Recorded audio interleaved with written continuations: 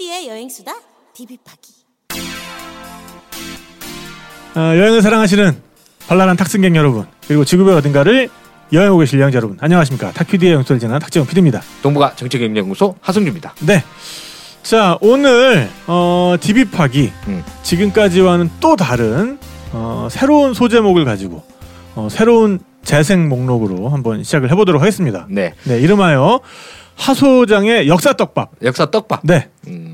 다 우리가 뭐 너무 잘 알고 있는 역사 사건인데 네. 가만 생각해 보면 그게 말이 돼?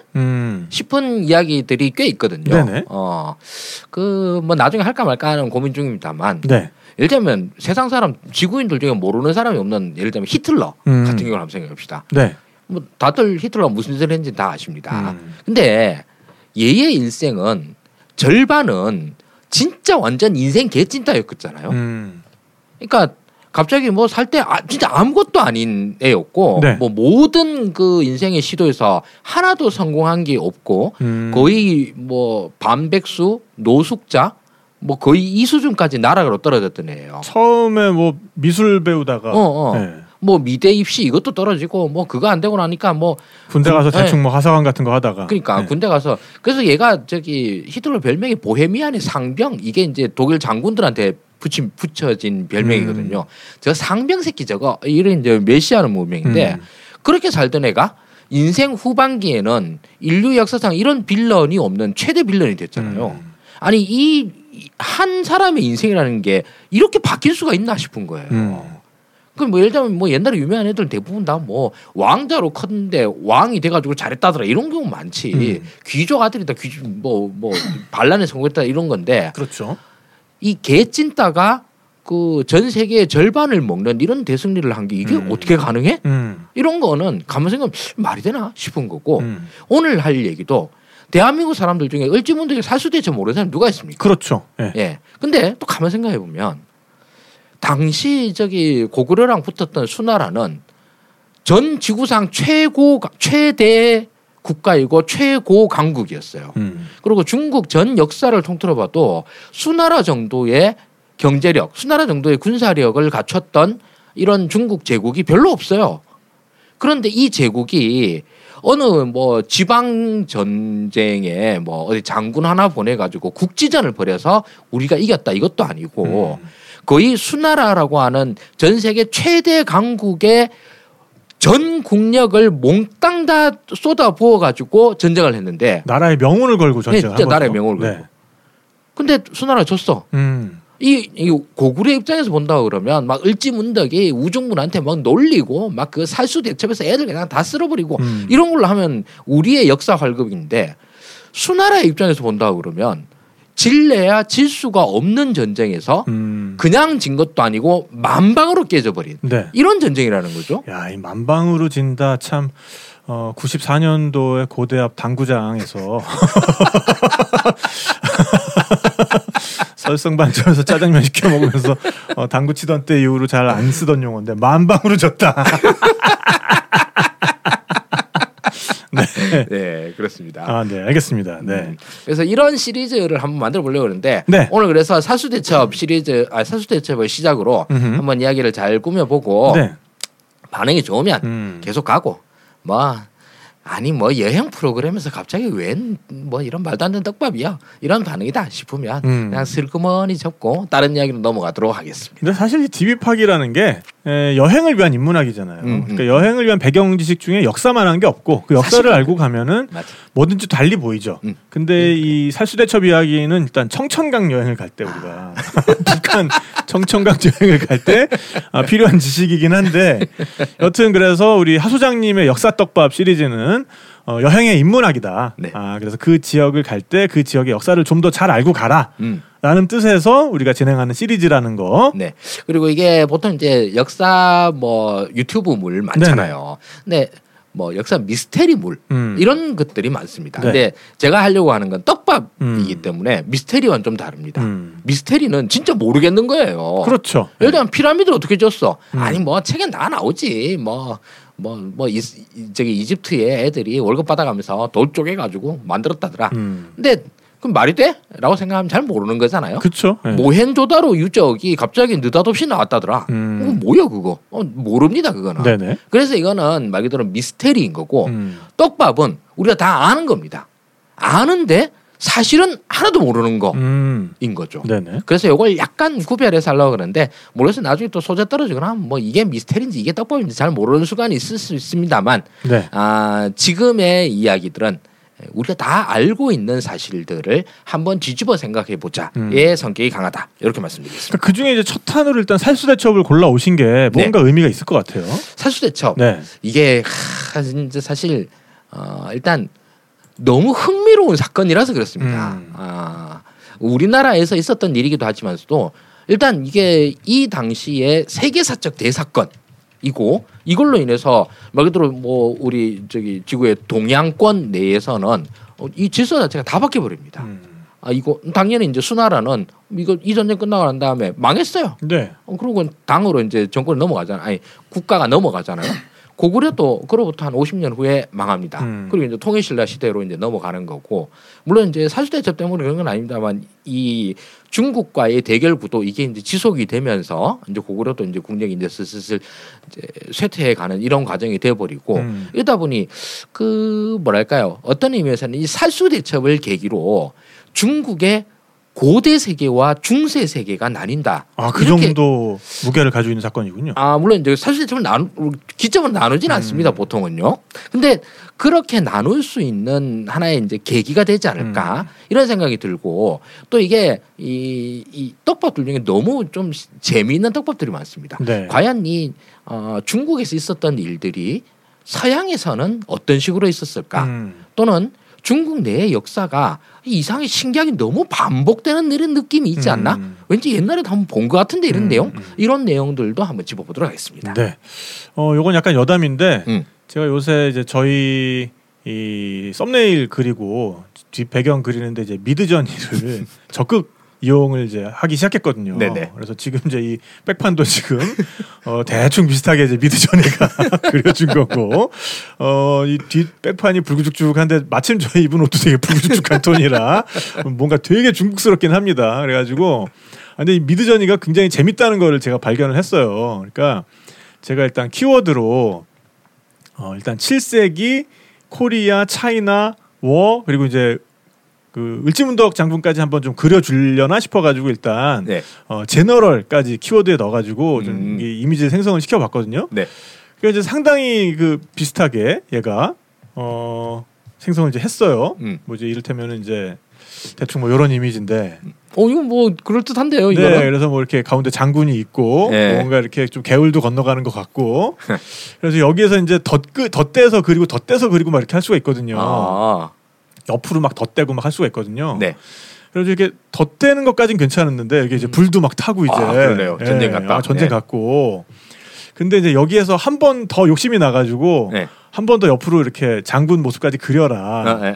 그랬더니 을지문덕 같지는 않지 않아요? 뭔가? 그래도 뭐 무슨 삼국지 게임에 나오는 장군 같은 네. 느낌이 나고. 근데 이제 이거 다음 버전이 갑자기 이렇게 팽덕회 장군이 나와버려가지고 살수대첩의 중국측 사령관은 이제 팽덕회 장군 팽장군. 그래가지고 키워드를 좀 바꿔야겠다. 아무래도 살수면은 이게 좀 이렇게 수공이 좀 있어야 되는데 그래가지고 워터 어택을 좀 넣어봤어요. 네네. 그랬더니 이제 워터 어택 좀 괜찮지 않습니까? 네. 그렇듯합니다 이거는. 그러니까요. 근데 이제 이거를 생성하기 전에 제가 코리아를 앞에다가 이제 키워드를 배치를 했더니 이런 걸 자꾸 그리는 거예요. 7세기인데. 이거 인천 상륙절 좀 비슷한 느낌 아니에요? 그러니까 7세기인데 분명히 그 세븐스 센츄리를 넣었거든요. 근데 배 위에 뭔가 탱크포 같은 게 있고 그래서 야 이건 좀 아니지 않아? 그랬더니 그럼 이건 어때? 정말 애매하게 이렇게 집 같은 거는 뭔가 얘가 7세기를 신경은 썼는데 아직도 이렇게 배 위에 보면 탱크포에 대한 미련을 얘가 못 버리는 것 같아요. 그러니까 뭔가 얘가 코리아랑 워를 넣어놨더니 코리안 워? 꽂혀가지고 그림을 막 그리다가 가만히 진짜 7세기라 그랬는데 그러면서 그림을 이렇게 바꿔가지고 뭔가 이렇게 새가 날아다니는데 이 새인지 이게 지금 전투기인지 지금 뭐 이렇게 이런 그림을 그리고 그래서 미드저니가 이제 굉장히 재밌다라는 걸 좀 다시 한번 깨달았습니다. 아, 근데 이거 한번 빠지신 분들은 몇 달째 이거 갖고 놀고 막 이러시더라고. 그러니까요. 예. 그래서 지금 이게 이제 뭔가 이렇게 이 살수에서 이제 이 두기 터진 다음에 공격을 준비하는 고구려군 같은데 이쪽 왼쪽 끝에는 뭔가 유럽의 고성 같은 게 있고. 그렇습니다. 네. 지금 댓글창에 KSS112님, 홍성영님, 메모리님, 클레이모 제이님, 미자킴님, 제이와이킴님, 하바나걸님, 용님 들어와 계시고요. 네, 본격적인 이야기 시작해 주시죠. 네, 살수대첩 뭐 대한민국 사람들 누구나 다 아는 서기 612년에 있었던 일입니다. 뭐 간략하게 다 아신 얘기 한번 반복해 볼게요. 중국의 통일왕조 수나라와 네. 고구려가 국가 대 국가의 그 정면 승부를 벌였죠. 네. 그래서 고구려가 대승을 거두고 수나라는 그 중국 역사 공부를 할 때 엄청 쉽습니다. 왕이 딱 2명이거든요. 수문제, 수양제. 네네네. 고구려랑 붙은 게 수양제고. 수나라 이전의 시대가 위진남북조. 위진남북조 시대. 네. 네. 그걸 이제 통일한 게 수나라인 거죠. 그렇죠, 그렇죠. 정말 야심차게 빵빠레를 올렸는데. 그게 딱 2대째에 망해버리고 네네. 우리 을지문덕 장군 때문에 이렇게 박살이 나버렸어요. 얼마나 원통했을까 진짜. 네. 살수대첩이 유명한 건 그 1차 세계대전 이전까지 전 세계에서 벌어진 최대 전쟁. 이게 이제 제일 키워드. 일단 동원 인원이. 예, 동원 인원. 네. 뭐 그리고 이제 전역으로 봐도 그렇고. 근데 아니 1차 세계대전 이전까지 전쟁이 얼마나 많았어요. 일단은 뭐 원나라가 정복한 거, 정벌하러 다닌 거, 뭐 전 세계 다 돌아다녔는데. 그렇죠. 예, 근데 그보다 또 원나라 당시 최대로 봐서 10만 정도라고 보거든요. 그 몽고군이 뭐 원나라의 정규군이. 예. 네. 근데 뭐 다 정예군이니까 뭐 그걸 똑같이 얘기할 수는 없지만 어쨌든 병력으로 따지면 수나라의 이 고구려 정벌군은 113만 3,800명이라고 몇백 명 단위까지 정확하게 나와 있어요. 뻥치는 것 같지는 않고 113만 3,800명이요? 800명 이렇게 그냥 딱 네. 나와 있습니다. 그럼 예를 들면 뭐 알렉산더니 뭐 로마의 시저, 한니발 뭐 이런 거 등등등을 다 해도 아니 뭐 하다못해 절반 가까이 되는 숫자도 찾기 힘듭니다. 근데 그때는 과장을 좀 많이 하잖아요. 그래서 네. 아니 그래도 그렇지 7세기 600년대 이때에 서기 600년대에 100만 넘는 병력을 동원한다는 게 말이 돼? 그러니까. 이래가지고 사실 역사학계에서도 이게 말이 나뉩니다. 말도 안 된다. 113만 어떻게 그 모으고 그 군대를 한다는 게 말이 되냐. 부정론이 있고. 근데 부정론 반대편에 이제 당연히 긍정론이 있을 거잖아요. 긍정론 쪽이 더 세요 오히려. 일단 문헌 기록에 너무 정확하게 나와 있는 거예요. 예를 들면 여기서 그 문헌이 어디 야사를 채집해 놓은 기록 이게 아니라 중국의 정통 역사서, 수서, 수나라서에 이걸 모으는데 뭐 몇 군으로 나눴고 그 군당 몇 명인데 그 군이 총 몇 개다. 이렇게 했는데 여기다 이것저것 더 하니까 그래서 정확하게 하면은 113만 3,800명이다. 라고 딱 나와버립니다. 그러니까 문헌 기록이 너무 정확하고 아니 다른데 옛날에 뭐 조조가 뭐 100만 대군은 그냥 뭐 대충 100만 대군이다 뭐 10만 대군 이렇게 얘기를 하지. 네. 이렇게 근거까지 해가지고 뭐 몇백 명 단위까지 딱 내고 하는 경우는 거의 없거든요. 게다가 더 그런 게 이게 중국의 패전 기록이잖아요. 자기가 졌는데 우리가 병력을 좀 적게 데리고 가서 그렇죠.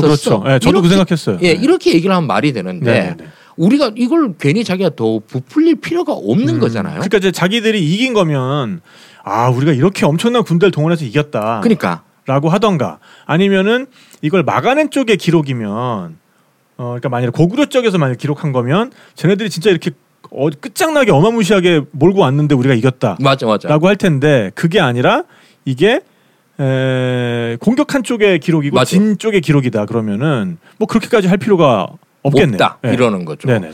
게다가 이게 얘기를 보면 뭐 일단은 그 각 군마다 1군, 2군, 3군, 4군, 5군, 6군 쫙 있는데 네네. 이 군들이 출동하는 데에 뭐 얼마가 걸리고 그래서 총 40일이 걸렸다. 네네. 이런 얘기를 그냥 정통 역사서에 그냥 그대로 다 적어놨어요. 그러니까 이게 일단 이 부분에서 이 문헌상의 기록을 이렇게 나와 있는데 무시하기 힘들다 이게 있고, 둘째로 그 이후로 일단 그 고구려 원정의 이제 주요 그 병참 기지가 된 데가 이제 산둥 쪽이잖아요. 산둥 반도 있고 한데 이쪽이니까 이쪽 일대가 거의 이 전쟁 준비를 해서 초토화됐다. 이런 식의 이야기들은 다른 책에도 많이 나오거든요. 그러니까 이제 수나라의 전체 총 국력이 여기에 집중되었다. 이것도 맞고, 네. 그리고 그 이후로 수나라에서 이제 나중에 나올 건데, 수나라에서 중국 역사에서 진짜 말 그대로 길이 기억 남는 어떤 그 업적들이 몇 개가 있어요. 그 중에 제일 뭐 유명한 건 일단 여기 수나라 때에 과거제를 시도한 게 있고요. 그다음에 두 번째로 수나라에서 그 중국의 세금 제도를 거의 완성을 했어요. 그리고 마지막으로 가장 중요한 게 대운하를 이때의 수나라가 거의 정비를 다 합니다. 저때 대운하면은 이제 그 양쯔강 과 황하 사이에 그렇죠. 운하를 판 거죠. 네, 맞습니다. 네. 물론 그 이전에도 이제 그 옆으로 이제 자전거 길도 그런 거 만들고. 네. 우리나라에서는 그 운하 사업은 그 자전거를 위한 사업이기 때문에. 그러게 말이야. 네. 우리도 경인 누나 가끔씩 그 자전거 길로 이용하고 있는데 그거 볼 때마다 그 생각을 합니다. 네. 그때 명박이 대운하 판다 했을 때 꼭 하라고 부축해가지고 어쩌는가 한번 두고 보려고 그걸 했었어야 됐는데 괜히 뜯어말렸다 이런 생각이 좀 가끔씩 들긴 합니다. 그렇죠. 사실 이제 대운하까지는 못하고 그거 이제 미니 버전인 4대강만 했는데도. 그러니까. 전국의 그 자전거 동호인들을 위해서 너무 좋은 복지 정책이었죠. 맞습니다. 예. 그런데 게다가 이 대운하 같은 경우가 이 병참 선을 갖다가 만들 수 있었던 이런 계기가 됐고, 이 당시에 수나라의 국력이 얼마나 대단했는가 이런 것들을 종합적으로 했을 때 백만이 엄청나긴 하지만 이걸 굳이 구라라고 볼 이유까지는 없을 것 같다. 이래서 113만 서를 갖다가 더 이제 이쪽이 더 오히려 다수설인 것 같아요. 근데 이 수서에 나온 내용을 보면 더 어처구니가 없는 게 이 113만이 전투 병력이고 이 후원 부대 있잖아요. 지원 부대. 이게 2배가 더 있다. 그래서 실질적으로 300만 대군이에요. 아니 300만이면 말이 300만이지 진짜. 야. 이때 당시에 수나라에 지금 우리나라 병력이 이제 60만이 한 50만 이제 안 되죠. 이제 안 될 겁니다. 이때 수나라 인구가 인구로 따져서 5천만을 잡았거든요. 근데 수나라 인구가 이때 이 당시에 중국 인구들 중에서 거의 제일 많았을 때예요. 그 이후로 당나라 때 좀 더 늘어났다가 안사이나 거쳐서 확 줄고 막 이런 식이 있는데 이때만 해도 이제 인구가 많았었는데, 그렇다 하더라도 5천만 인구 중에 300만을 갖다가 병력으로 보내는 게 말이 되나? 그러니까 충분히 그 이쪽 부정설도 납득이 갑니다. 근데 반면 오히려 113만이라고 일단 칩시다. 우리가 뭐 딱히 다른 것도 없는데 문헌상의 기록을 무시할 수가 없으니까. 자, 그런데 이게 그렇게 붙어가지고 실제로 여기서 마지막에 뭐 3,700명인가 이거 살아남고 거의 싹 전멸했다라고 그러잖아요. 그러니까 이게 정말 가능한 일인가 싶은 거죠. 이 살수대첩은 우리는 을지문덕 장군의 뭐 용맹함 이런 거라고 보지만서도 이 전쟁을 한 발짝 더 들어가 보면 정말 납득이 안 가는 전쟁이기도 합니다. 네, 지금 발근아이님께서 난국까지는 아니고, 왜냐하면 제가 아까 처음에 그 오프닝 음악을 틀고서는 아까 또 이 녹음 안 한 거에 정신 팔려가지고 오프닝 음악을 안 껐더니 중간에 오프닝 배경음악 좀 줄여달라고 여기 지금 댓글창에 떠가지고 제가 좀 방금 줄였습니다. 또 그런 죄송하고요. 좀 처음에 좀 총체적 난국이었고. 클레이모 제이님께서 15,000원, 발견아이님께서 30,000원 지금 또 슈퍼챗 써주셨습니다. 너무 감사드리고요. 감사합니다. 자, 그러면 이제 본격적인 이야기 시작입니다. 먼저 이제 수나라, 고구려의 이제 카운터파트. 수나라가 어떤 왕조냐? 다들 아시다시피 중국 이제 제일 먼저 하상주 문명으로 시작했다 그러죠. 맨 처음에 시작이 이제 하나라, 이건 거의 뭐 전설의 이야기인 거고, 상나라 이걸 이제 은나라라고 부르기도 하는데, 은은 이제 상나라의 수도가 은이 돼가지고 은나라라고 부르는데, 상나라, 그다음에 실질적으로 중국의 어떤 제대로 된 게 시작됐다 그러면 이제 거의 주나라로 시작을 하죠. 그래서 이제 뭐 우리나라나 중국의 성리학자, 유학자들은 주나라의 예법을 따라야 됩니다. 아, 그렇죠. 주례가 있었죠. 그렇죠. 주례. 그 늘 나오는 그 주나라입니다. 네네네. 이 주나라가 뭐 나중에 되면 이제 엉망진창이 돼가지고 그게 이제 춘추전국 시대가 되고 춘추전국 끝나고 난 다음에 이를 해결한 데가 진이 또 2대 만에 망하죠. 그리고 진한 그다음 한나라가 되고 한나라가 막판에 후한 말기에 엉망진창이 돼가지고 황건적 뜨고 돼가지고 삼국시대가 됩니다. 네네. 삼국시대 때부터 시작을 해가지고 중국은 진한까지는 통일왕조잖아요. 한나라는 꽤 오래 갑니다. 진나라는 금방 망했지만서도 그 다음에 삼국시대 때부터 시작을 해가지고 수나라가 중국을 통일하기까지 또 이게 거의 한 300년 가까이 대분열, 대혼란의 시대를 겪습니다. 네네. 이게 바로 위진 남북조 시대입니다. 자, 여러분들 삼국지 다 보셨을 테니까 삼국지는 위촉오가 싸우죠.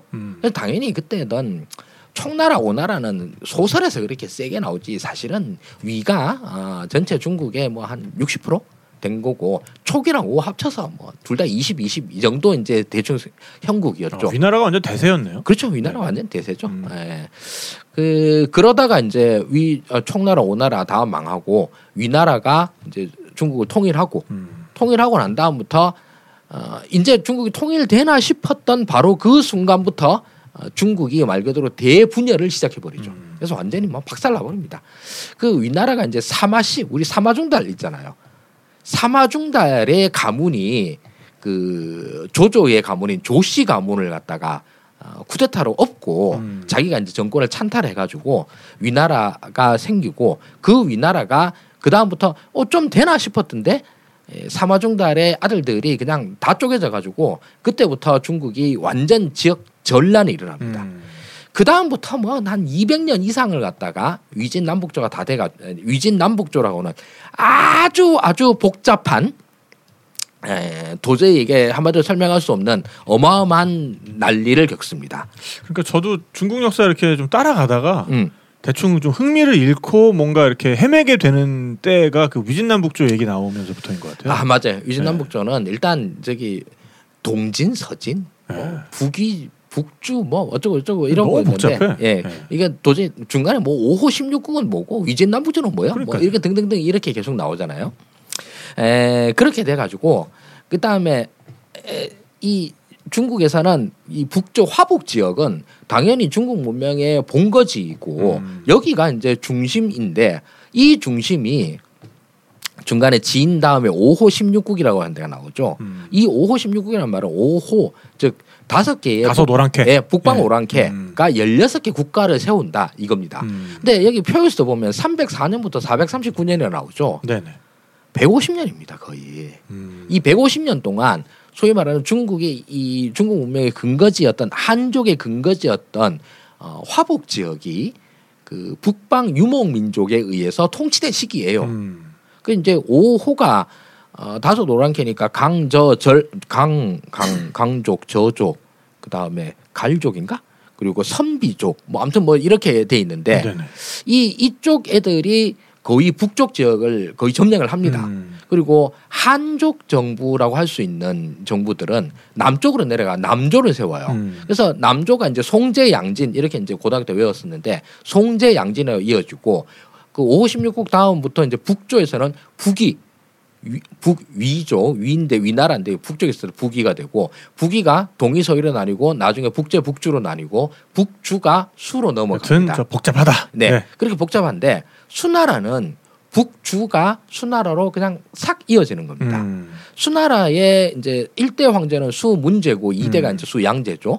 수양제가 이제 을지문이랑 붙었던 놈이고 이런 나라인데 수나라가 왜 위대한 나라냐 하면 저 긴 후한 말기부터 시작돼서 삼국시대 때부터 시작해서 위진남북조까지 끝까지의 저 모든 그 중국의 혼란상 통일상을 통일시킨 왕조라는 거예요. 그러니까 달리 말하면 중국 대륙에서는 300년 동안 전쟁한대요. 300년 동안 거의 전쟁이 끊이지 않고 나옵니다. 그러면 군사 훈련, 군사 모집, 그다음에 병참, 전략 전술, 무기 이런 것들이 극도로 발달할 수밖에 없겠죠. 그렇게 말해서 달리 말하면 수나라는 저 당시에는 세계 최강 경제 대국인과 동시에 세계 최강 군사 강국이에요. 그래서 실제로 수나라는 해외 이제 바깥에 있는 다른 국가들이랑 전쟁을 많이 합니다. 제일 대표적인 게 남조에 있는 송지 양진 있잖아요. 진나라가 수나라한테 망하거든요. 저것도 이제 한 방에 그냥 쓸어버리고 그 위에 이제 돌궐, 말갈 이런 북방 유목 민족들도 다 밀어냅니다. 게다가 수문제, 수양제가 이제 양씨거든요. 양견과 양광. 성씨는 또 양씨예요? 예, 양씨입니다. 수문제가 이제 양견이라고 불리고 수양제는 양광인데 이 부자들이 양씨 집안이라고 해서 이제 중국 성씨 비슷하잖아요. 근데 실제로 이 사람들이 가문은 한족 가문이 아니에요. 이 사람들은 선비족 가문입니다. 그러니까 북방 유목 민족의 핏줄이 있고 그쪽에 이제 그 스타일대로 살아온 사람들이에요. 이 사람들이 한족 전체를 갖다 지배하는 왕조가 된 거거든요. 당나라도 마찬가지예요. 당나라는 이제 이씨 왕조인데 이 이씨도 마찬가지로 선비족의 핏줄입니다. 그래서 수당을 갖다 묶어서 수당 이렇게 많이 얘기를 하잖아요. 수나라 당나라 둘 다 사실은 왕조는 선비족, 그러니까 북방 유목 민족 선비족의 핏줄이 있는 데입니다. 그리고 이 선비족 핏줄이 어떻게 한족 전체 왕조가 됐느냐? 그 우리 로마 시대 때 보면 로마가 망한 게 게르만 용병들이 점점점 커가지고 그 다음부터 로마 본토 위협하고 막 이래가지고 결국은 로마 전체를 갖다 다 그냥 쓸어버리고 이렇게 됐다 얘기하잖아요. 즉 로마의 국경지대에서 다른 게르만족이랑 싸우라고 로마가 친한 그 게르만족들을 용병으로 썼는데 얘네들이 오히려 로마의 제일 큰 그 적이 돼가지고 싸웠다 이거잖아요. 중국도 마찬가지로 북방 유목 민족들의 이 시달림에 계속 시달리다 보니까 선비족의 유력 가문들을 포섭을 해가지고 얘네들한테 국경 방위를 맡깁니다. 그러니까 선비족은 쉽게 말해서 중국의 게르만족이었다. 아니, 중국의 게르만족이에요. 네네. 그 5호의 하나죠. 이 5호 중에서도 사실 선비족이 제일 셌고, 근데 얘네들이 이제 관농 집단에 서 이 관농 집단 또는 그 동네에 있었던 지인이 이제 무천진인데 무천진에 있던 군벌 가문들이라고 해서 무천진 군벌이라고 부릅니다. 이 무천진 군벌이 세력을 점점 확대해가지고 실제로 그 이전에 있었던 한족 왕조는 아니지 그 이전에 있던 북조의 왕조를 갖다 무너뜨리고 쿠데타를 하고 이쪽에 얘네들이 정권을 잡는 거예요. 그 중에서 제일 센 가문 중에 하나가 이 양씨 가문이었고 이 양씨 가문이 자연스럽게 자기가 그냥 나라를 꿀꺽하고 난 다음에 북주의 왕이 이제 8살짜리 왕이 들어서거든요. 그러고 난 다음에 내가 이제 그때 당시에 승상이었던 제일 높은 정승이었던 양견이 내가 뭐 선양 왕위를 받아가지고 내가 왕할게 해서 수나라를 세우게 됩니다. 네. 이 수나라 이야기를 길게 한 건 일단 위진남북조 시절에 그 긴 세월을 갖다가 해결시켜낸 군사 강국이었다. 이고 그럼으로 인해 가지고 중국 민중들의 어마어마한 기대를 받은 왕조라는 거예요. 얼마 만에 다시 찾아온 중국 내부의 평화인가 이 말입니다. 그러니 당연히 권력도 엄청나게 세고 그리고 국력을 갖다가 집중시킬 수 있는 에너지도 있는 나라였었어요. 그 에너지를 갖다가 고구려에다 쏟아 부은 것입니다. 네. 자, 그래서 수나라가 이제 시작을 합니다. 시작을 했는데 아까 왕이 2개밖에 없다 그랬잖아요. 네. 아빠가 문제, 아들이 양제입니다. 이 사람이 문제. 예, 문제. 수문제와 수양제는 정말 좀 너무 극단적이에요. 중국 뭐 5,000년 만년 역사에서 제일 위대한 그 중국 황제 꼽아봐. 그러면 첫째 아니면 둘째 이 정도로 꼽히는 사람이 수문제입니다. 네. 지금 나오고 있는 수문제이고 중국 5,000년 역사에서 최악의 황제 꼽아봐. 그러면 1등 아니면 2등으로 꼽히는 게 수양제입니다. 아빠는 중국 역사상 최고 황제, 네. 아들은 중국 역사상 최악의 황제. 이렇게 2대가 나뉘어요. 생긴 것도 보면은 좀 왠지 문제는 좀 인자하게 생겼고 네네. 덕이 있게 생겼고 네. 정말 선비족의 핏줄을 이어받아 선비처럼 생겼는데 선비족은 이름이 선비여가지고 이렇게 별로 무섭게 느껴지질 않아요. 그러게. 네. 근데 이 양제는 지금 이 그림에 묘사된 걸로 보면 어쨌든 중국 측의 기록화겠지요. 근데 좀 탐욕스럽고 네, 좀 그렇습니다. 이거 먹성도 좋아 보이고 네, 술도 좀 많이 자실 것 같고 당연히 나라를 망하게 만든 왕이니까 그 이후에 중국에서의 평가도 매우 박하죠. 네네. 저 새끼 때문에 진짜 중국이 이제 휘청했었어. 그 기대를 받던 그 통일 왕조가 날아갔다. 맞습니다. 네. 그렇게 된 건데, 자 먼저 수나라가 이제 아주 기대를 품은 이제 아주 오래간만에 통일 왕조가 됐잖아요. 근데 이 수 문제의 이제 호가 연호가 이제 개황이라 그래서 개황의 치라고 부릅니다. 이게 뭐뭐의 치 이런 게 이제 중국에서 많이 봤는데 이제면 수 문제를 개황의 치라 그러고 나중에 이제 당태종 이세민 이렇게 되면 이제 뭐 정관의 치 이렇게 부르기도 하고 그럽니다. 그만큼 땡땡에 치 붙으면 대체로 그때가 좋았던 거잖아요. 네, 맞습니다. 그렇죠. 이 수나라가 뭘로 좋았냐 하면 첫째로 아까 말씀드렸다시피 수나라의 과거제를 시도를 합니다. 그 전에는 어떻게 하냐? 당연히 저기 그 아름아름으로 추천, 뭐 명문가 자제들 그냥 세습 이렇게 이제 올라온 거죠. 그냥 백 좋으면 그냥 네, 뭐 벼슬 하고 네. 그렇게 해도 뭐 별 문제 없더라 해서 그게 이제 몇백 년 이어져 온 건데 과거제를 시도를 합니다. 그리고 그 과거제는 이후 중국에서 뭐 청나라 때까지 그냥 쭉 이어지는 거죠. 그리고 세금 제도를 거의 다시 정비를 합니다.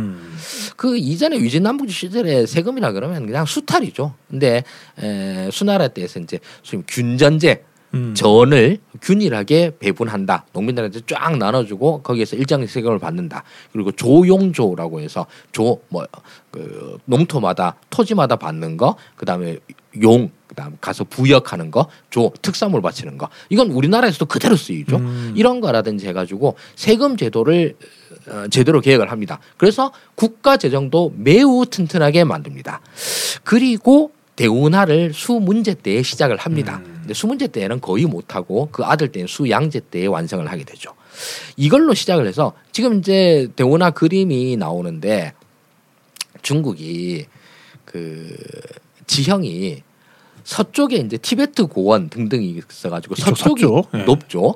서쪽이 높으니까 여기에서 물이 발원을 해가지고 동쪽으로 흐르는 강들이 있습니다. 남중국해 쪽으로. 그렇죠. 네. 그래서 중국의 모든 강들은 서에서 시작해서 동으로 흘러요. 근데 중국에 없는 강이 있죠. 남북으로 흐르는 강이 없습니다. 아 그렇군요. 예. 그래서 남북으로 흐르는 강이 너무 필요한 거야. 중국에서는. 물자를 수송하기 위해서. 그렇죠. 네. 그래서 이제 옛날부터 있었으면 좋겠다 해서 짜잘짜잘하게 계속 만들어놨는데 이걸 실질적으로 완성한 거는 일단 수나라 때 완성이 됐죠. 그러니까 그 짜실짜실한 애들 한 방에 다 털어. 네. 이어라. 다 튼 게 수나라이고 그리고 그 이후로 저 운하는 가끔가다 또 전란 터지고 막 뭐 나라 엉망진창 되고 중간중간 막히기도 하고 이거 말고 또 다른 운하 또 파야 된다 해가지고 더 증설 뭐 이런 것도 하기도 하고 이래가지고 중국 역사는 대운하의 역사라고 해도 과언이 아닐 정도로 이게 청나라 때까지 계속 있었답니다. 계속 운하를 보수 관리 뭐 증축 뭐 이렇게 해 나아갑니다. 이게 대운하는 살수대첩과도 매우 깊은 관련이 있는데 100만 대군을 갖다가 모집을 하고 이걸 갖다 작전을 세우려고 그러면 대운하의 존재가 필수적이에요. 아, 그러니까 이게 병참로가 이제 생겼으니까는 그만큼 더 자신감을 가질 수 있는 이유 중에 하나였군요. 맞습니다. 당시 이제 병참로 제일 큰 게 식량이잖아요. 100만 명이 하루에 뭐 도대체 300만 끼를 하루 매일마다 준비해야 되잖아. 그럼 이 식량을 어떻게 조달을 할 거야? 식량의 곡창지대가 어디냐? 남쪽이라는 거예요. 아, 이 남쪽. 양자강 이남 강남 지방. 물론 옛날에 강남 지방은 그러니까 미개척지라 가지고 사람이 거의 못 사는 늪지대 이런 거였는데 중국 역사 1000년 2000년이 흐르면서 여기가 많이 개간이 돼요. 그러고 난 다음에 농사를 지어보니까 완전 대곡창지대가 돼가지고 그래서 여기에 산물이 풍부하더라. 우리 삼국지 할 때 위초오 할 때 오나라에 물살이 풍부하다. 그렇죠. 이런 얘기 나오잖아요. 오나라 애들은 다 못살해도 또 일어나고 또 일어나고. 네, 그게 그래 되고 위진남북조 시대도 남조가 군사력이 약해서 그렇지 여기에 물산 엄청 풍부해서 남조의 귀족이다. 이러면 사치의 대명사입니다. 중국에서. 이런 데도 보니까 이 남쪽 지방인 강남에 있는 식량을 갖다가 화북으로 옮길 수 있는 루트가 있어야 돼요. 이게 대운하거든요. 이걸로 인해서 백만대군의 조직이 가능해집니다. 이래서 이걸 갖다 이 정도 대군을 갖다 뭘 생각도 하고 작전을 할 엄두라도 내는 것입니다. 이거와 똑같은 게 1차 세계대전이에요. 네네. 살수대첩이 뭐 책에 나온 것만 해서 100만 대군이다 그러는데 이 기록이 깨진 게 1차 세계대전이죠.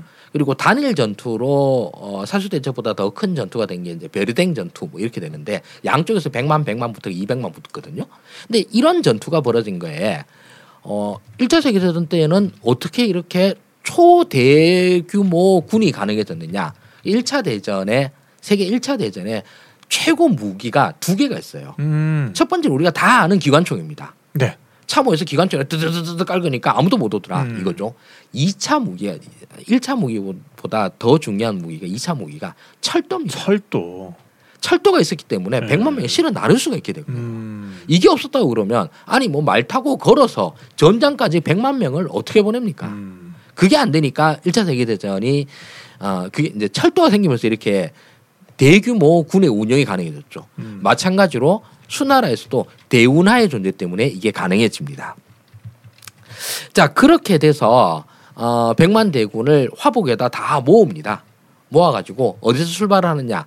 현재의 북경에서부터 출발을 합니다. 북경에서부터 출발을 해가지고 그 다음부터 이제 요동을 건너서 그 고구려로 이제 침공을 하게 되는 거죠. 100만 명이 출발하는데 이제 진군 시작하는데 40일이 걸렸다 그랬죠. 지금 요 그림인 거죠? 이건 아닙니다. 이거는 5호 16국 시대입니다. 자, 그렇게 가는데 살수대첩은 한 3가지 국면이 있습니다. 고구려의 승리를 위한 3가지 국면. 근데 우리가 제일 잘 아는 것은 그 을지문덕 장군의 살수대첩입니다. 살수대첩은 그렇죠. 3차고요. 1차 웨이브가 있습니다. 일단 제가 그 인터넷에서 살수대첩을 이미지를 찾았더니 장흥에서 이렇게 살수하면서 이렇게 무슨 저 축제 같은 걸 하셨나 봐요. 그래서 그렇군요. 이걸 아마 살수대첩이라고 부르신 모양이에요. 그래서 이렇게 잘 왠지 놓으셨던 것 같습니다. 아이디어 좋습니다. 살수대첩. 흥겹네요. 네네, 아주 흥겹습니다. 네. 자, 중국은 그 일단 북경 근처 여기서 이제 한족들의 이제 근거지죠. 여기서부터 쭉 위로 올라갑니다. 그럼 이제 그 만주가 나오죠. 북방 유목 민족들의 곳입니다. 이때 당시로는 여기가 고구려의 땅이 됐죠. 광해토 대왕이 그때까지 땅 다 넓혀놔가지고 이제 요동 지방 이쪽이 고구려의 땅이 됐는데 여기를 건너려고 그러면 요동 지방을 막는 고구려의 방어선이 있어요. 여기에 우리가 옛날에 들어봤던 고구려의 유명한 성들이 다 있습니다. 요동성이 있고요, 안시성이 있고요. 그다음 이런 성들이 따따따따따 박혀가지고 하나의 전선을 이어줍니다. 그 안시성은 이제 영화화도 됐었잖아요. 예. 안시성은 당나라 때죠. 자, 이게 이제 이렇게 해서 쭉 그 동원을 했는데 100만 대군이 쫙 갑니다. 그래서 어디로 가느냐? 이 고구려의 여러 성들 중에서 제일 센 성, 제일 중요한 성이 요동성이에요. 이 요동성 앞에 100만 대군이 모입니다.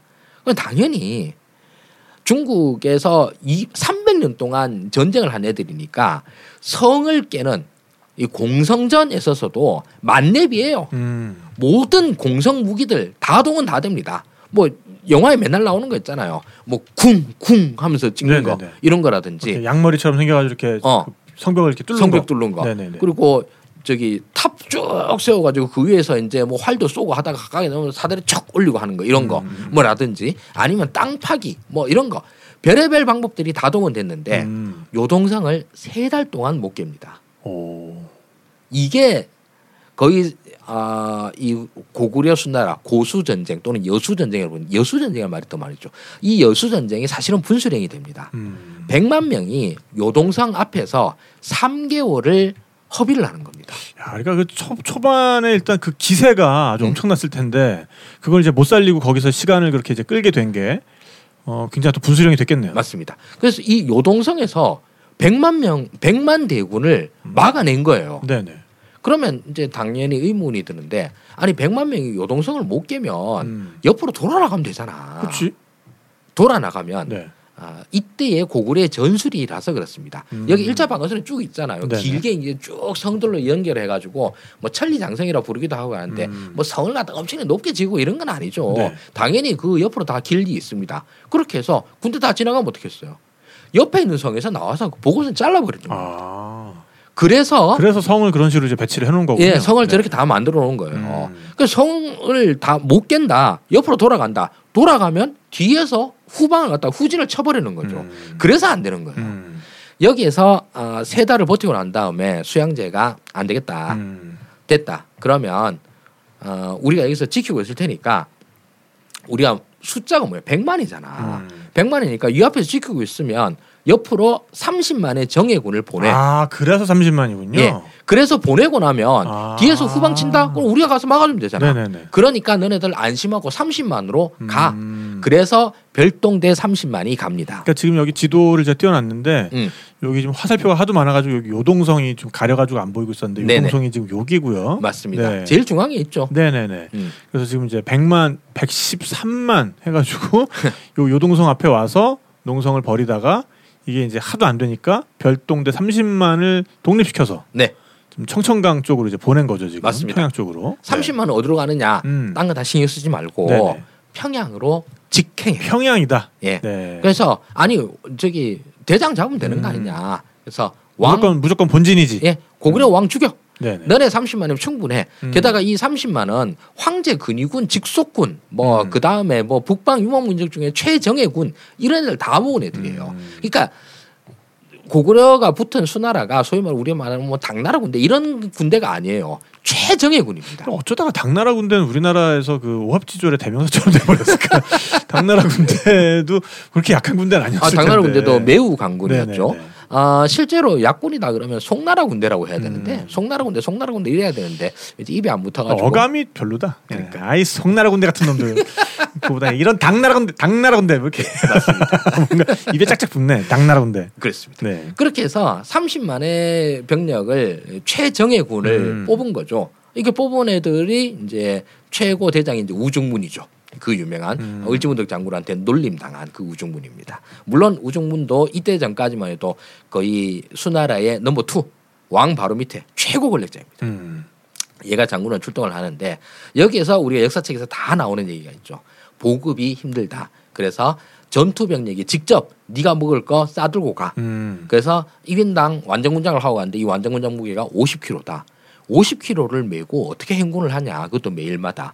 근데 이걸 그 요동에서부터 평양까지니까 한반도 북부를 이상을 다 넘어야 되잖아요. 이걸 넘다 보니 수나라 군대들이 다들 너무 힘들어가지고 다 식량 같은 거 다 파묻었다가 나중에 쫄쫄 굶었다. 이 얘기가 나오죠. 아주 유명한 이야기입니다. 지금 그러니까 여기 지도를 봐도 여기 요동성에서부터 이렇게 삥 돌아가지고 그러니까 압록강 건너서 이렇게 쭉 와야 되는데 야, 이 엄청난 거리를 이동을 하면서 또 얘가 지형이 또 이렇게 뭐 이렇게 우리 전라도 호남 지역처럼 이렇게 편안한 게 아니잖아요. 그러니까 그래도 저기 요동성, 안시성 저쪽 넘으면 거의 평지이긴 합니다. 네네네. 대신 이제 압록강 이쪽에 오면 좀 높아지죠.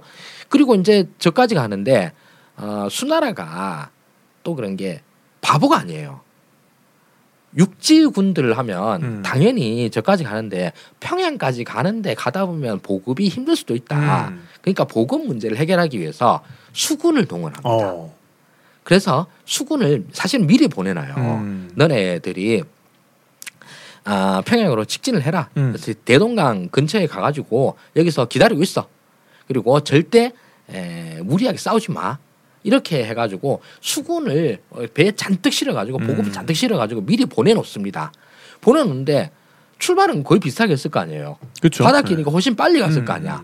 빨리 갔는데 본진은 요동성에서 3달 막혔고 어긋났구나. 예. 특공대는 저기 30만이 50km짜리 보찜 이렇게 들고 오니까 당연히 이제 느리죠. 네. 근데 그럼에도 불구하고 엄청나게 빨리 온 거긴 해요. 그렇게 왔는데 이 수군의 대장이 이름이 이제 네호아라는 수나라 장군인데 얘가 하다 보니까 평양성이 아무래도 방비가 허술해 보여요. 그래서 평양성을 수군 단독으로 치고 들어갑니다. 오, 뭔가 공명심에 좀 앞서왔던 것 같은데요. 네네. 그리고 좀 왠지 좀 만만해 보이기도 하고. 근데 그 만만해 보였던 게 고구려의 유인술이었던 거예요.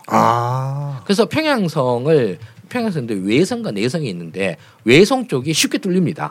그렇게 해서 수나라 군대를 쭉 들어와가지고 내성 안으로 딱 들어왔는데 여기에 매복해 있는 고구려군이 이걸 덮친 거예요.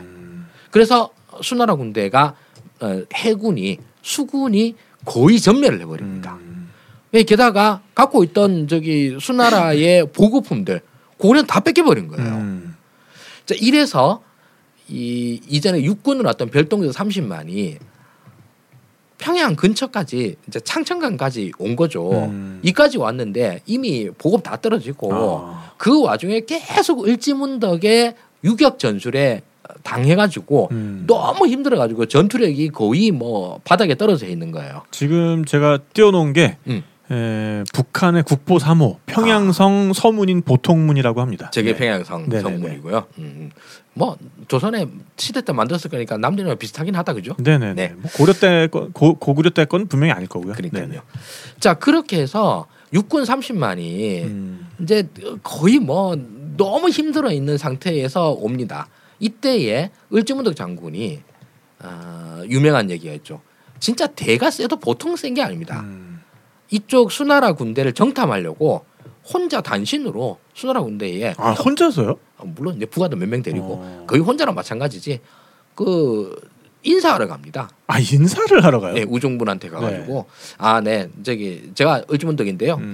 인사하러 왔습니다. 인사는 뭔 인사야? 적장이 사실은 우리가 그냥 인사는 아니고 항복하려고요. 항복요. 우리가 어찌 대국과 이렇게 군사적으로 대립할 수 있겠습니까? 항복할 겁니다. 그래서 군사 물리시면 제가 책임지고 우리 왕 데리고 수나라 조정에 가서 인사드리고 그리고 우리 정식으로 항복할게요. 약간 지금 그 대사를 이렇게 쳐주시는데 그 카지노의 최민식이 계속 저는 이렇게 오버랩이 됐어요. 약간 그러니까 그 카지노 보셨어요? 아니요. 그 최민식 씨 캐릭터가 거기서 굽혀야 될 땐 되게 굽히는데 굽히면서도 뭔가 이렇게 얘가 진짜로 굽히는 건지 아니면 지금 나를 비꼬고 있는 건지 잘 모르겠는 그런 연기 진짜 잘하시거든요. 네, 대충 이미지가 예상이 됩니다. 네네네. 그럼 뭐 대국이 소국이 뭐 어떻게 대국을 맞서겠습니까? 뭐 물러가만 주신다면 뭐 저희가 섭섭지 않게 뭐 이렇게 잔치도 열어드리고 하겠습니다. 네. 그렇죠. 약간 이런 느낌으로. 그런데 이런 얘기가 그러니까 적장이 이쪽에 와가지고 했을 때 폼은 납니다. 폼은 나고 그리고 이 적장이 왔는데 비겁하게 여기 와가지고 적장을 갖다가 잡아가지고 죽인다. 또 대국의 체면이 안 서. 쪽이 팔리잖아. 네네네. 근데 이 내용이 그 말 그대로 정통 중국 역사서 수서에 그대로 나오는데 수양제가 을지문덕을 보면 봐가지고 잡을 수 있는 기회가 있으면 그냥 바로 죽여라 라고 미리 명령을 내려놓았다. 이런 내용이 나와요. 진짜요? 네. 이런 내용이 나오는데 여기에서 그 우중문이 을지문덕을 직접 그 수나라 진지에서 보고 죽일까 말까 고민을 해요. 근데 여기에서 문신 한 명이 우리 대국이 그러면 안 됩니다. 너무 쪽이 팔립니다. 어차피 우리가 이기는 전쟁인데 무리하지 맙시다. 이렇게 해서 을지문덕을 살려보내줘요. 을지문덕은 거기 와서 실제로 항복하러 간 게 아니라 누구나 다 알다시피 정탐하러 간 거죠. 정탐하러 가서 얘네들이 지금 진의 배치는 어떻게 돼 있는가 병력은 실제로 한 몇 명 정도인가 그렇죠. 그리고 현재 상태가 어떤가 뭐 무기라든가 보급 이런 거 다 확인하고 사기는 어떤가 눈으로 다 확인하고 가서 갑니다. 그리고 갔다 와서 이제 상태 안 좋은 걸 알았으니까 편지를 보내죠. 얘네들 보니까 아이고 그냥 껍데기야. 오늘 좀 지쳐가지고 지금 다리 다 풀렸어. 그러니까 다리 다 풀린 거 보고 그래서 뭐 당신의 신묘함은 하늘이 이치에 다 있고 그 얘기 있잖아요. 우중문도 당연히 바보가 아니기 때문에 수나라 최고 인재이기 때문에 그걸 듣고 놀리는 건 줄 아는데 그 편지가 왕한테 수양제한테 가서는 제가 항복 문서를 받아왔습니다. 예, 증거로 쓸 수 있다라는 것까지 생각을 해요. 얘도 잔머리 많이 굴렸네. 예, 그래서 퇴각을 합니다. 이걸로 인해서 그러니까 을지문덕 장군도 이 편지를 테니까 놀리는 거지만서도 네네네. 대신 이거 들고 가라. 이거 그 있잖아. 그때 신기한 책량 하늘의 이치를 닳고 뭐 오미양에서 땅의 이치를 꿰뚫었다. 만족함을 알고 그만두길 바라노라. 그만두길 바라노라. 그래. 그만두지 뭐. 했는데 수양제한테 가서는 을지문덕이 저보고 이 정도로 이제 인정을 해줬습니다. 네, 인정해줬고요. 그러니까 이때는 이제 이게 음성 지원이 안 되니까 사실 이거 읽을 때는 그 최민식 씨 목소리를 읽어야 되는데 뭐 그대의 신기한 책략은 하늘의 이치를 다 했고 오묘한 계산은 땅의 이치를 꿰뚫지 않았습니까? 이제 만족함을 알고 이제 그만두세요. 뭐 좋은 게 좋은 거 아닙니까? 뭐 약간 이런 그렇죠. 그 최민식 씨 버전을 읽어야 되는데 그래서 우중군도 거의 평양 근처까지 다 왔다가 내호와의 수군이 그 지워진 걸 알고 그 다음에 더 이상 전쟁 수행이 불가능하다. 그래서 퇴각을 합니다. 네네네.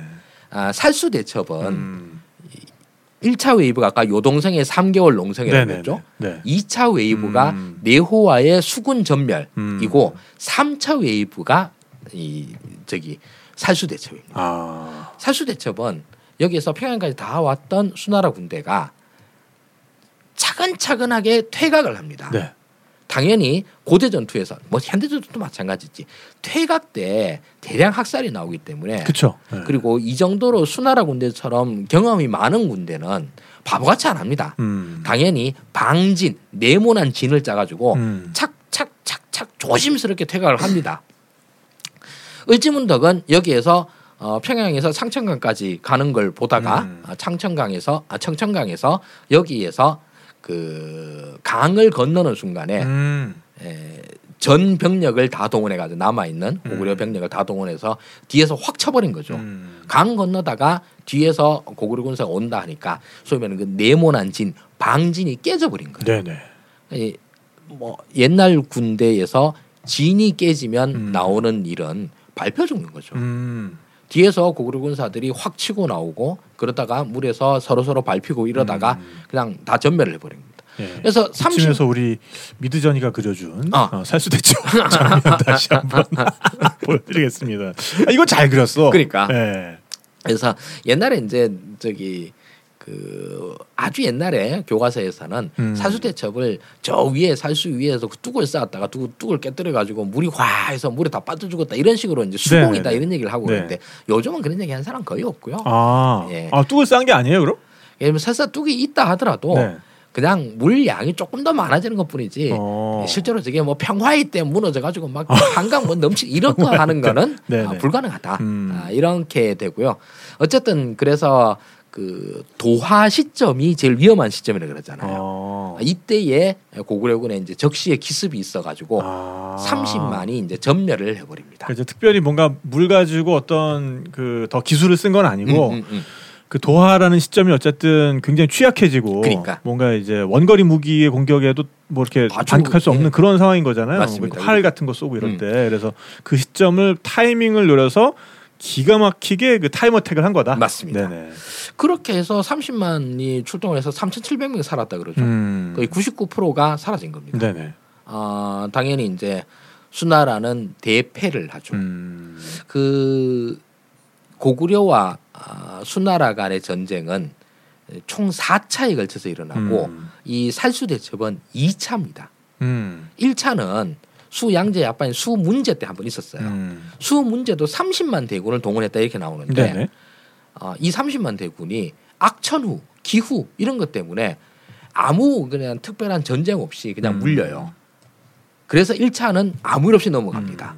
2차 때에 이렇게 전멸을 합니다. 그리고 3차, 4차가 연속으로 또 준비가 돼요.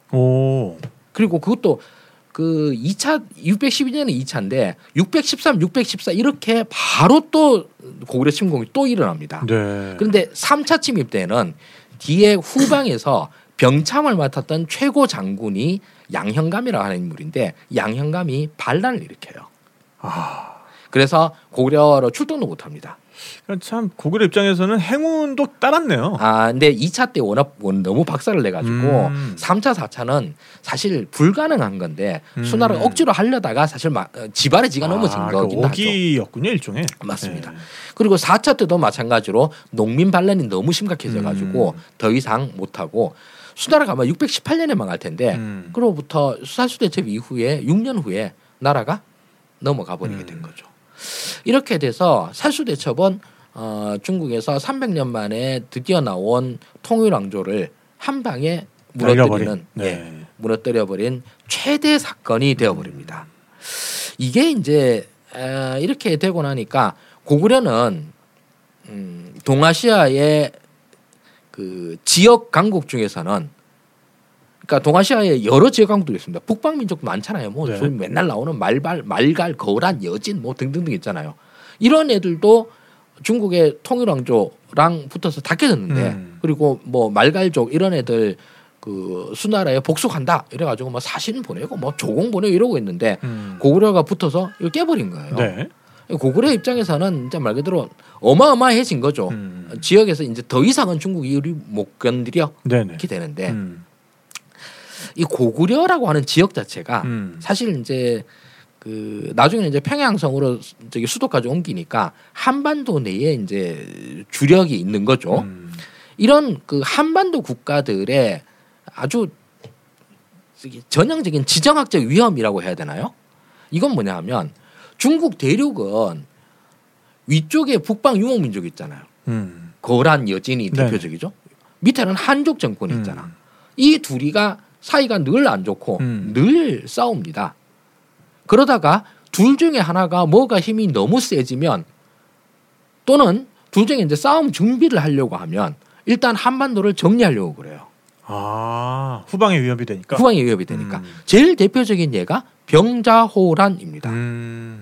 북방 유목 여진족이 중국 한족 정권을 치려고 그러는데 한족 정권 명나라 정권과 제일 친한 애들이 어디야? 조선이야. 조선 애들 어때? 그러니까 얘네들 육지는 잘 모르겠는데 수군은 엄청 세요. 이순신이라는 애가 있었는데 일본에 다 박살내서 한 번도 안 졌대요. 그러면 만약에 명나라 애들이랑 우리가 붙는데 조선이 우리 뒤통수 치면 어떡해? 빈집털이 하면 어떡해? 이러니까 조선 정리해야 돼라고 밀고 내려온 게 병자호란이잖아요. 이런 식으로 마찬가지로 또는 한족 입장에서는 우리가 이제 북방 유목민족 정리하려고 그러는데 한반도 애들이 유목민족 애들이랑 손잡으면 어떡해? 그래서 밀고 내려오는 경우도 있습니다. 그게 그 한나라 때 그 한무제의 고구려 정벌입니다. 이때는 한무제가 위쪽에 이제 북방민족 다 정리하거든요. 그 와중에 고조선도 정리가 돼요. 그래서 고조선이 그래서 망하고 그 자리에 그 낭랑군, 뭐 임현군, 한사군이 생기는 거죠. 한사군이 하면은 한나라의 4개 군현이라는 말이잖아요. 그러니까 4개 지방 정부를 세웠다는 말이니까 그 땅이 다 한나라 땅이 돼버렸다는 소리예요. 그렇게 해서 정리를 했다라는 말입니다. 근데 고구려 입장에서는 이쪽에서 이때 당시에 중국에 다른 북방 민족이 있었느냐? 다 수나라에 다 넘어가 있어요. 고구려 혼자 남았어요. 이제 말 그대로 외교적으로 고립돼 있는 상태거든요. 이 상태 내에서 두 가지 옵션이 있습니다. 말갈 거란 이런 애들이 하듯이 수나라랑 좋게 좋게 넘어가는 방식이 있습니다. 뭐 그러지 말고요. 근데 이걸 실제로 고구려가 수나라 수양제 아파트는 수 문제 때 그렇게 합니다. 수 문제 때에도 한번 치고 내려오긴 했지만서도 치고 내려 1차 침입 실패했다 그러니까 고구려가 바로 납작 엎드려가지고 우리가 싸우려고 하는 건 아니고요. 잘 지내야죠. 라고 하는데 아들 때에는 그냥 대책이 붙은 거죠. 이후에 이런 기조 중국이랑 잘 지내느냐 대책이 붙느냐 강경론과 온건론이 있겠죠. 이게 그 이후에 넘어가면 수나라에서 이제 당나라로 넘어가잖아요. 당나라로 넘어간 게 뭡니까? 우리는 영계소문, 당나라에는 당태종 이세민이 됩니다. 그럼 이때에도 마찬가지로 강경론과 온건론이 있을 텐데 우리 영계소문이 보통 영계소문이 아니잖아요. 붙어 이렇게 된 거예요. 붙어서 그래서 나온 게 안시성 전투죠. 안시성 전투 이겼어요. 그런데 결국 고구려는 당나라한테 멸망을 하잖아요. 이게 마찬가지로 이 당시에 고구려의 어떤 하나의 지정학적인 위치를 보여줍니다. 중국이랑 어떻게 관계 설정을 할 것인가. 살수대첩은 중국의 왕조는 무너뜨렸어. 그런데 고구려는 612년에 하고 고구려 660년인가 이렇게 되니까 거의 한 5, 60년 이상은 더 갑니다. 결국 고구려의 기조가 중국과의 대립이 기본이 되다 보니까 정면 충돌을 감수해야 되는 쪽으로 가버린 거예요. 결국 고구려도 살수대첩의 영향권 하에서 그 영향으로 망했다. 이렇게 해도 그렇게 큰 무리는 아닐 것 같고. 그러니까 이제 우리가 그냥 얼핏 생각하기에는 살수대첩으로 그냥 수나라가 일방적으로 망하고 고구려는 그때부터 뭔가 전성기를 맞이하고 희희낙락했을 것 같지만 그렇진 않죠. 고구려도 그때 소모가 극심했고 그때 방향 설정을 대륙과 대립하는 것으로 설정을 했기 때문에 맞습니다. 그 이후로 이제 그 방향성으로 계속 나가다 보니까 결국에는 멸망을 피할 수 없었다. 고구려가 망했던 거고 그리고 고구려가 망했다라고 하는 게 아니 참 저기 수나라가 아까 별동대 30만 보급 때 힘들었다 그랬잖아요. 또 고구려가 그때 취했던 전략 고구려만 한 게 아니라 그 대부분의 나라들이 다 하는 건데 소위 그 유명한 청야 전술입니다. 그러니까 오는 군대 오는 길목에 미리 그 들판을 깨끗하게 함. 들판을 깨끗하게 비운다. 그 주민들 다 소개시키고 뭐 밭에 뭐 농장을 크고 있으면 다 태워버리고 뭐 곡식 있으면 다 어디 숨겨놔놓고 이래가지고 현지 약탈을 못하도록 만드는 거죠. 이 말은 달리 말하면 우리 고구려군이 이때문에 얼마가 싸웠다 이런 거는 기록이 안 나면서 모르는데 그만큼 남아있는 게 하나도 없었단 말이에요. 별동대 애들 뭐 남아있는 건 싹싹 걸어 쓰고 그전까지는 전부 다 미리 다 태워버렸으니까 아무것도 없는 상태. 당연히 이겨도 이긴 게 아닌 거죠. 엄청나게 국력 손실이 있었던 건 사실입니다. 고구려도. 그때서부터 고구려가 전성기는 아니게 된 거죠. 자 이렇게 해서 살수대첩은 고구려의 대승으로 끝났습니다. 근데 이 얘기를 보면 왠지 듣다 보면 어디서 한번 본 것 같아 이런 느낌이 좀 들 때가 있습니다. 중국의 오랜 혼란을 정리한 통일왕조가 생겼어. 그게 중국에 딱 2개 있거든요. 춘추전국 시대를 정리한 진나라가 있고요. 네. 위진남북조를 정리한 수나라가 있어요. 네. 그렇게 해서 이루어진 통일왕조가 단 2대 만에 끝이 납니다. 진나라 진시황제가 죽고 난 다음에 아들 비리비리한 놈 나와가지고 호해 그렇게 돼가지고 바로 망하잖아요. 그러고 이제 초한지의 세계가 펼쳐지잖아요. 수나라 수문제 중국 역사상 최고의 황제인데 얘가 아들을 잘못 두는 바람에 아들이 다 말아먹고 2대째에 바로 망합니다. 그렇게 해서 당나라로 넘어가요. 자, 진나라가 망하고 난 다음에 진을 이은 다음 왕조는 한나라입니다. 한나라 400년 가요. 그리고 중국의 어떤 하나의 이미지 또는 중국인으로서의 아이덴티티를 결정시킨 건 한나라입니다. 반면 수나라가 망하고 난 다음에 이어진 나라는 당나라입니다. 당나라 300년 조금 안 되게 가요. 당나라 역시 마찬가지로 중국 역대 왕조 중에 최고로 부유한 왕조를 만들기도 합니다. 왠지 뭐 어디서 본 것 같지 않아? 그러니까. 예. 중국에서 거의 뭐 반복되는 느낌으로 나옵니다. 그러니까 좀 혼란스럽던 거를 정리하고 딱 멋있게 등장한 애들은 금방 퇴장하고. 그러니까. 그 뒤를 이은 애들이 오래간다. 맞습니다. 그렇게 해서 정리가 되는 거죠. 그리고 여기에서 나온 것들이 수나라는 실제로 이렇게 망했습니다만 그리고 진나라도 시황제가 바로 죽습니다만 바로 이제 시황제 죽고 난 다음에 진나라 바로 망합니다만 진나라에서 했던 게 뭐예요? 도량형의 통일 또는 도로망의 완비 관료제의 전국적인 실시 전국적 통일화 이런 것들 다 했잖아요. 이 완성된 형태들이 한나라로 이어져 가지고 한나라뿐만 아니라 쭉 이어져 내려옵니다. 수나라 바로 망합니다. 그런데 수나라가 이 수양제 때에 대운하를 판다고 해서 1억 명을 동원했다. 연인원으로. 그러니까 계속 사람들 갈아 넣어 가지고 그렇게 만듭니다. 그렇게 만들어 놓은 걸 과실은 누가 따먹느냐? 당나라가 따먹습니다. 당나라는 당시에 전 세계 최고 부국 2등은 없어요. 서양 세력은 이때까지만 해도 늘 뭐 로마 망하고 난 다음이니까 완전 비리비리한 때인데 당나라는 완전 세계 제국이 되고 그리고 이 당나라의 이 강력한 경제를 갖다 뒷받침하고 있는 건 대운하였던 거예요. 이 남쪽의 강남의 풍부한 물산을 화북으로 올리고 이 사이에서의 물산의 교환을 갖다 풍부하게 하면서 당나라의 번영을 이끌었다. 이게 되거든요. 수나라의 희생으로 당나라가 부강하게 되는 이런 역할을 하게 됩니다. 이렇게 보면은 왠지 진의 유산으로 한이 융성했고 수의 유산으로 당이 융성하게 되는 이런 것도 뭐 리바이벌, 데자뷰를 또 발견하게 되는 것이기도 합니다. 네팔에서도 이렇게 산길 갈 때 특히 우기에 대열이 이렇게 그 종대로 이렇게 갈 때 맨 앞이나 이렇게 두 번째 이렇게 가면 안 됩니다. 거머리가 거기 떨어지거든요. 그래서 거머리가 떨어진 다음에 그 다음에 이제 뒤를 쫓아가는 게 안전하다. 네. 맞습니다. 그렇게 해서 수나라는 이 스토리들이 이제 엄청 방대하기도 하고 오늘은 살수대첩이라고 하는데 좀 포커스를 맞췄습니다만 네. 뭐 나중에 또 언제 또 기회가 되면 이 당시의 스토리들이 너무 뭐 저기 재밌는 것들이 많아가지고 언제 한번 소개시켜드릴 기회가 있었으면 좋겠습니다. 네.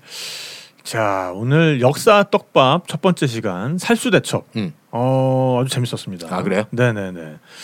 이걸 가지고 정말 그 청천강 앞에 서가지고 여기서 을지문덕 장군이 여기서 정탐 나왔던데 아니야. 여기서 이제 해가지고 그러니까. 여기서 확 들이쳐가지고 이렇게 된 거야. 이걸 현장에서 이렇게 좀 해설을 들으면서 볼 수 있으면 얼마나 좋을까요? 맞습니다. 뭐 북한도 그렇습니다. 근데 우리는데 이까지는 안 돼도 중국에서 예를 들면 여기 이쪽 동네에서 옛날에 수나라 애들이 군대 징발하느라 해서 이쪽 동네가 다 초토가 됐어라든지 여기가 옛날에 요동성 땅터 여기야 라든가 이런 것들은 또 가능하도록 하겠죠. 네네네. 근데 오늘 이제 살수대첩 역사의 떡밥이라고 했는데 이 떡밥보다 오히려 거의 똑같은 거긴 한데 약간 더 센 게 사실은 저는 안시성 전투라 생각합니다. 안시성 영화로 나왔던 예, 그 안시성 전투 왜 더 심하냐 그러면 수나라는 수양제가 개막장 개양아치라 가지고 리더가 형편없으면 그러니까 뭐 그렇잖아요. 이제 용장 밑에 약졸 없고 멍청한 장군 밑에 강군 없잖아요. 이런 걸로 해석이 돼요.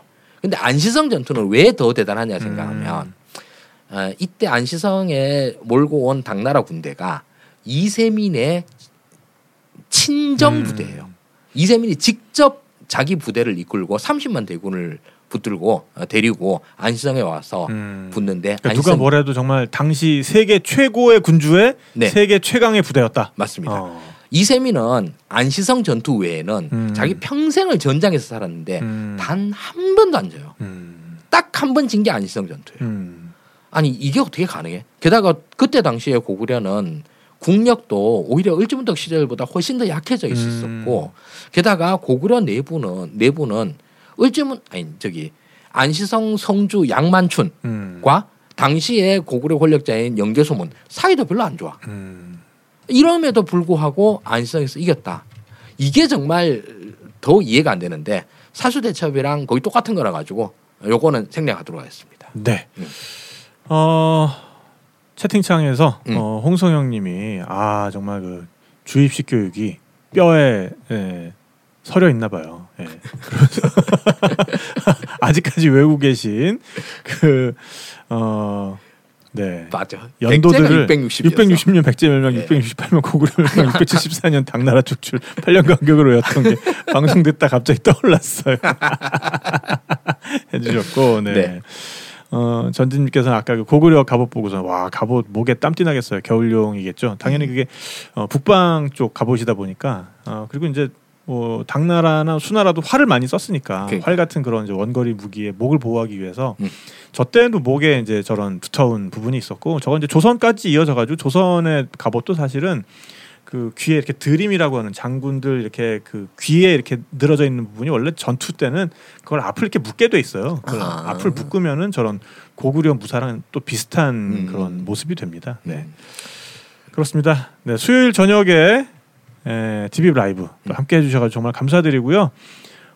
저희는 또 이렇게 깔끔한 이야기, 깔끔한 역사의 떡밥들 또 앞으로 또 이렇게 기회 될 때마다 준비를 해가지고 여러분들한테 전달을 해드리도록 하겠습니다. 네. 다음 주 예고 한번 해도 될까요? 네네 예고해 주시죠. 네. 다음 주는 저기 동양사 최대 떡밥은 살수대첩을 생각합니다. 네네네. 서양사 최대 떡밥이 나옵니다. 아 바로 가버립니까? 네네. 서양사 최대 떡밥은 네. 잔다르크입니다. 잔다르크. 잔다르크. 네. 알겠습니다. 여러분 말이 된다고 생각하십니까 그게? 네네네. 아니 무슨 동네 시골 꼬마 여자애가 그러니까. 오라클을 받아가지고 네네네. 100년 동안 서양에서 제일 강대국 둘이가 갖다 붙은 걸 갖다가 정리해버려. 네. 그럼 말이 해결 안 나던 거를. 예. 그럼 그게 말이 된다고 생각하십니까? 그러니까요. 근데 그게 맞는 얘기래요. 이게 도대체 어떻게 된 일인가에 대한 떡밥을 던져보도록 하겠습니다. 알겠습니다. 네. 잔다르크 그러면 그 밀라 요보비치가 주연한 그 영화에서의 그 밀라 요보비치 모습이 떠오르는데. 아, 걔가 주인공이었나요? 네네네. 그렇게 주연을 해가지고 만든 영화가 있었어요. 네. 너무 딱 어울려가지고. 그렇군요. 네. 걔는 보통 좀비 때려잡으러 가야 되지 않나? 그러니까 이제 그때 영국군들이 이제 좀비처럼 몰려왔던 거예요. 네. 알겠습니다. 네. 저희가 준비한 이야기는 오늘 여기까지고요. 저희는 그럼 다음 시간에 뵙도록 하겠습니다. 지금까지 진행한 탁 PD 하승이었습니다. 편집에는 김태형 PD가 수고해주셨습니다. 여러분 그럼 다음 시간에 만나요. 안녕. 탁 PD의 여행 수다와 함께한 시간 어떠셨어요? 구독하기, 별점 주기, 댓글 달기, 후원하기로 응원해주세요. 탁 PD의 여행 수다는 청취자분들의 여행을 응원합니다.